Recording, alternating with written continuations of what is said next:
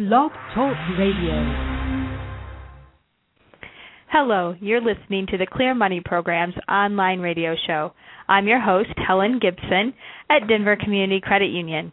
Denver Community is a not-for-profit financial cooperative serving the people of the city and county of Denver. Today, I'm interviewing, or I should say re-interviewing because he's coming back, Chad Gentry. He's the Executive Director of Community Credit Counseling Services, one of our partners in the Denver metro area. Hi, Chad. Hi, Helen. Thanks for having me back. Of course. Well, your show was one of the most popular ones last year, so we would be crazy not to have you back. And last year we delved into the topic of credit. This show I wanted to do a little shorter show focused on the definition of credit. And so I guess to start with, what would you say credit is, and is that the same as what people mean when they hear the word credit? Yeah, I think there's really probably two definitions when people say the word credit. You know, one definition is my credit as in my credit cards and debt and available credit with a home equity loan or a line of credit on their checking account. So there's credit in the sense of having the ability to utilize a banking product to in the sense of debt. And then there's credit. When we say credit, and we're talking about the credit scores, is really credit worthiness. How do banks and financial institutions look at you as a consumer, and how do they rate your ability to pay obligations in the future and the risk associated with that? So I think that's the real differentiating factor. Okay, so how does that business work exactly? How do people at a local bank or credit union figure out your credit? Yeah, when they're talking about your credit worthiness and your ability to pay in the future, banks want, and financial institutions, and credit unions included, want to lend to people, obviously, who are going to repay their debts on time. So they have to do a risk analysis. One of the points of that risk analysis is your income. Do you have the ability to pay back the debt? The second one is your credit score, and the credit score really speaks to your credit worthiness. Someone with a lower credit score would have the tendencies to not pay on time consistently. Somebody with a higher credit score would pay off rather consistently over time. So how do they get that credit score? How is that created? Yeah, that's a great question. So the credit bureaus themselves have created what we call the secret recipe, kind of a computer model to calculate your ability to pay. And sometimes that's a very fair model, and sometimes it really discriminates against consumers who maybe have been through a life transition, and they end up with a score lower than their actual character. And I think that's what people need to focus on. They need to focus on, what do they need to focus on? Really need to focus on their credit score matching their true character and ability to pay. Okay, and how do they focus on that, in your opinion? Yeah, so if you had someone who paid over time, 20 years on time, all of their debts, their credit score is a very high score, maybe a 700, 740, and then they go through a divorce or a medical situation and it impacts their credit and drops the score, we know that that person really morally and ethically pays their bills on time, but in reality, the score is saying they're not going to pay on time. So they're going to get lesser products and higher interest rates when they work with these financial institutions. Okay, I think I've said similar things. I say if you're going through, like, and getting a charge card at the local retail store, they're probably just checking your credit score. But a lot of times when they come into our credit union, they're taking a much bigger picture. They're looking at their prior relationship to the credit union. They're looking at that history and looking for a lot of those nuances because they pull a whole credit report, not just a score. What's the difference between a report and a score from your point of view? Yeah, and that's a great idea. So when you go to Sears to buy a washer and dryer, the person at Sears doesn't even necessarily see your score. They might just get a pass or fail based on Sears' risk model. So the difference is when you apply for certain types of obligations and finance certain types of consumer products, you might actually just get a pass or fail. And that person doesn't have a chance to look at what we would encourage them to see. If they come into the credit union and you pull a full credit report, you're seeing a much broader scope of data.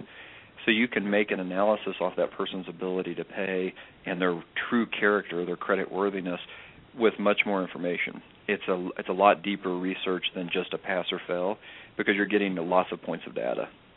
Okay. And you talked about making your credit match your credit worthiness or the quality of consumer that a person's thinking about taking a risk on. How do you do that? Are there any ways to make those match if you've had troubles in the past? Is there a way? Do you have to have made mistakes to have a bad credit score? I guess is one way to ask that. Yeah, I guess two separate answers. If you have no credit, that is really considered bad credit or unrateable credit. So if someone has what we call a thin file, they just haven't used credit over their life, or they've taken a 20-year break from using credit, there's no data points for the credit bureau to calculate a score.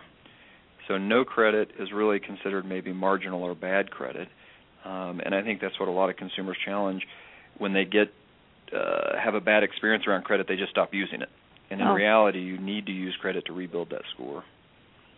Okay, and how do you, is there a certain formula that you help people use to build that credit? And if you've had, and this is a separate question, it just occurred to me too, if you have bad credit, is that forever? No, definitely not. There are techniques you can use to increase your credit score and have it match your credit worthiness as a person, and they don't take very long. In the short run, 3 to 6 months. In a longer view, maybe up to 12 months or a full year. And this is probably a good point to talk about credit repair clinics. Mm-hmm. There are for-profit companies in the nation who will fix your credit and charge you a very high fee to maybe improve your credit. I would really tell consumers to be leery of paying $600-700, high as $1,000 to a for-profit credit repair clinic, because they may or may not be able to deliver actually increasing your score a certain number of points. So how do you know if a clinic is for-profit? Yeah, if they're a for-profit company, obviously they're going to be registered in your state with the Secretary of State, and the best start is the Better Business Bureau, because if they've got a bad reputation and they've taken advantage of consumers, you're going to find that out at the Better Business Bureau. The alternative to that solution with the for-profits is to work with a nonprofit or your local credit union to actually work through the credit score itself and apply some of those techniques of paying down debt, getting things resolved that are not accurate, and maybe even paying off old medical bills, making things current, catching up student loans. Those types of things can boost your score 30 or 50 points in a matter of 60 days. Oh, wow. That quick? Very quick. That's really good to know. And at this point, we're trying to keep this show a little bit smaller, and I want to let our listeners know that I'm actually going to be interviewing one of our loan officers next week about what products we might have that help with building credit, so if they're looking for that next step. But if they're looking for a nonprofit that can help them with their credit, you would count, correct? We absolutely can help, and they can give us a call direct. Our phone number is 303-233-2773. They can visit our website if they just want information. It's community-credit.org. And we service the whole state of Colorado. If you're outside of the state, we can get you to resources inside your state. And I know we value your partnership, and we don't partner with people we can't trust, so I'll just throw that out there, too. And if you have, for our listeners out there, if you have a need for more information on this topic, you're welcome to call me up at 303-573-1170, and my extension is 1754. You can email me at education@denvercommunity.coop. That's .coop. And I'm also on Facebook and Twitter. Twitter, Helen M. Gibson. On Facebook, you can find me as Helen Gibson. And you can look at our website. And, Chad, can you share your information again in case people would want that? Yeah, happy to. It's Community Credit Counseling Services. We're in Lakewood, Colorado, and you can reach us at 303-233-2773 or on the Internet at community-credit.org. And I think one final thought would be there are only two people that control your credit reporting information. One is you as a consumer, and the other is bank and collection agencies. So the credit bureaus themselves do not put information on and off the credit. It's actually you controlling that or your financial institution. But you can dispute there, and I guess it is a great time to share the FTC website, the annualcreditreport.com website, as an access point to look at that report, which you get for free each year. Absolutely, and Annual Credit Report is mandated by the federal government. It is the only free site to get actual free credit reports. As an alternative, we just launched a product yesterday where consumers and people listening to this show, we can actually get your credit report as a tri-merge with all 3 scores with the actual credit score on it, and it's a soft hit to their credit, and it's just $25. And there's so much in that. Again, a soft hit doesn't affect your score. That's what you mean by a soft hit. Absolutely. And when you order your report online with the annual credit report, you don't get the score itself. You're going to need to pay about $7 per report for the score. It's well worth it and a good, safe place to get your credit. And how much for people listening to this show would that cost if they went through you? Yeah, if they come to us, it's $25, and they get an additional hour with a certified counselor to analyze the credit reports and break down what's actually on them. I think getting the reports is half the battle. Understanding how to read them is the real challenge.